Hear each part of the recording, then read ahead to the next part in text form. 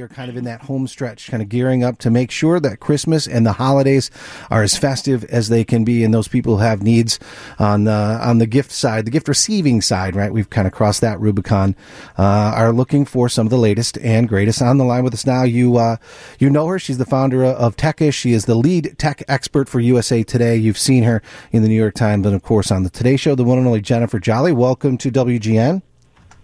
Thank you so much for having me. Well, it's great to have you. This is a very exciting and very busy time of year. The Jennifer Jolly bat signal has been high in the sky for a while now, and sometimes it's That's like, exactly hey, right. it's like, hey, what's a trend? What's popular this year? But a lot of the things that are trending these days may not have even existed a couple of years ago, at least not in their current form. Most of these things did not exist in their current form a few years ago. I was just kind of looking at the top tech that we didn't have a decade ago as we go into this new decade. And, we didn't have Uber, Lyft, and Airbnb 10 years ago. That's hard to believe, right? Like, imagine that world with no Uber, Lyft, or Airbnb.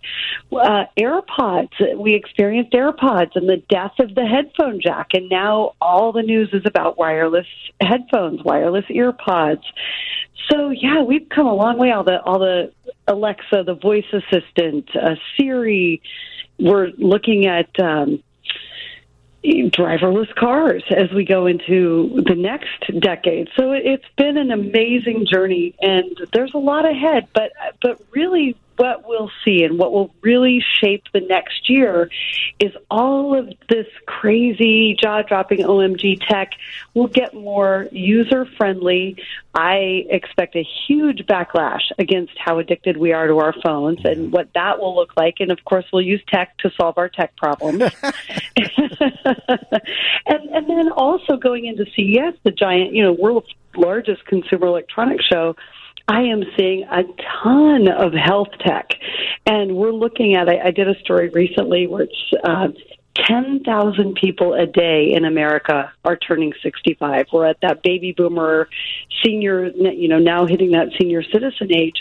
So a lot of the way tech is headed will be really geared toward that demographic. Let the listeners know we're talking with Jennifer Jolly, tech expert for USA Today and so many other places. Has it changed because the tech, as far as health tech, is fun. It's exciting. It allows you to be able to monitor things in different ways, and it isn't so clinical or obligatory or, it isn't something that you feel that you just need to do in order to stay alive. Is it bad? We saw that commercial and sort of the flare up with Peloton where somebody got an exercise bicycle and they weren't necessarily supposed to enjoy it in that way. But isn't it for some of our older people or people just want to get healthy? Is it cool to give people health tech, or do they see it as, you're kind of indicating they need to work out more? Well, I think health tech will go beyond just exercise. Now, I have to, give the caveat that I was an early tester of that Peloton bike. I still have that same one 5 years later, and I and everyone in my family still uses it several times a week. It has been the only piece of exercise equipment ever to grace our Gadget Lab studios, my home, and really, work its way into our family's kind of daily routine. So I'm a huge fan of Peloton. It is ridiculously expensive, as is sort of all the best tech out there. It's still ridiculously expensive. I don't know a better way to put that. But in terms of an investment and one piece of exercise gear that I will stand behind, sit on, whatever, forever, I love that bike. And I don't think anyone else has done even remotely a comparable job, tonal and mirror and all these mirrors that you can stream exercise classes through a mirror, a smart mirror. None of them come close to what Peloton really hit on. So I love that. In terms of, when I talk health tech, it's not all fitness-y related anymore. So we're looking at like smart monitors that we can use to help our aging parents age in place at home and grow old gracefully and at home where they really want to be, but without the fear that, hey, they're going to have one fall and nobody's going to know. Right. So it's things like that to really look forward to over this next decade. It has really changed in a bunch of different ways. The where you used to have someone come into the house or maybe even go into sort of an institutional setting. Now with sort of the smart homes and whether it's Alexis or any of the different kind of things, and then even with Fitbits and ways for people to keep track of stuff. One of our in-laws, she fell down, had a bunch of health issues, and you looked at the way that she was even keeping track of some of the things. It was all charts, writing it down by hand, and then you've got, like a Fitbit or some of the newer ways that you can do it on the health side with the wearables, and it really makes a tremendous difference. Yeah, so here's a strange sort of ironic dichotomy. We will see younger people shunning higher layers of tech. So a lot of people are going for there's a phone called the Light Phone 2, and it is an insanely basic phone. You can do what with it? Make phone calls. That's about it. You can do some light texting.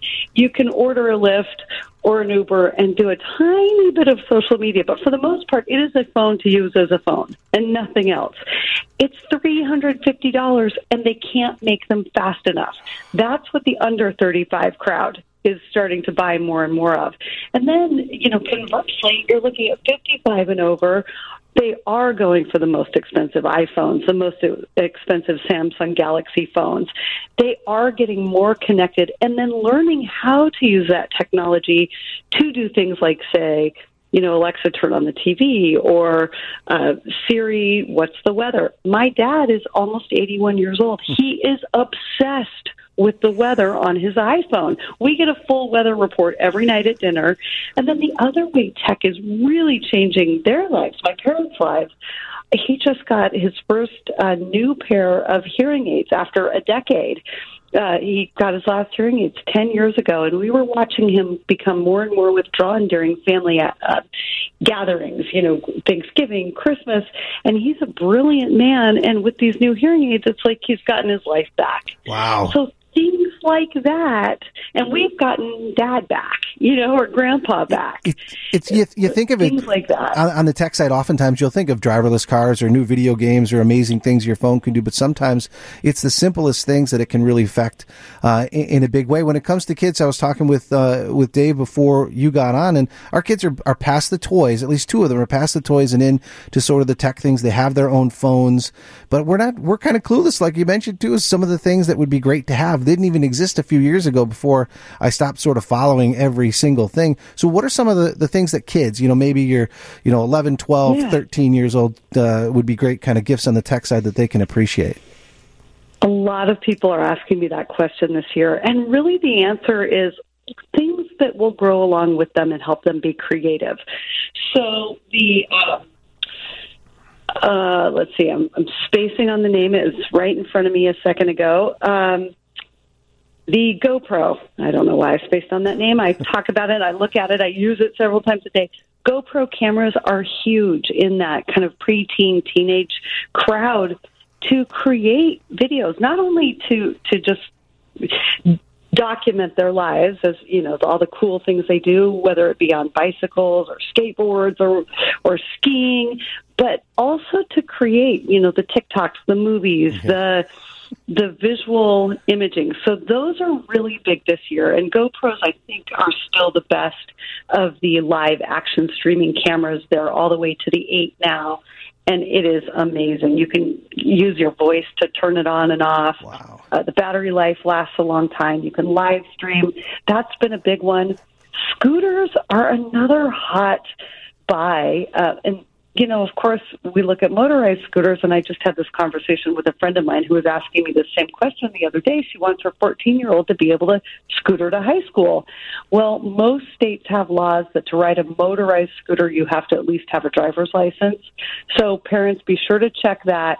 And if you put your kid on a scooter or let them ride or drive a scooter, get him a helmet. Get him a really cool Lumos helmet, Lumos helmet. It's got the lights in the back. It's super cool, super high tech, not all that expensive. But those are two great ones for kids. And then I was just playing around with a Lego haunted house the other day.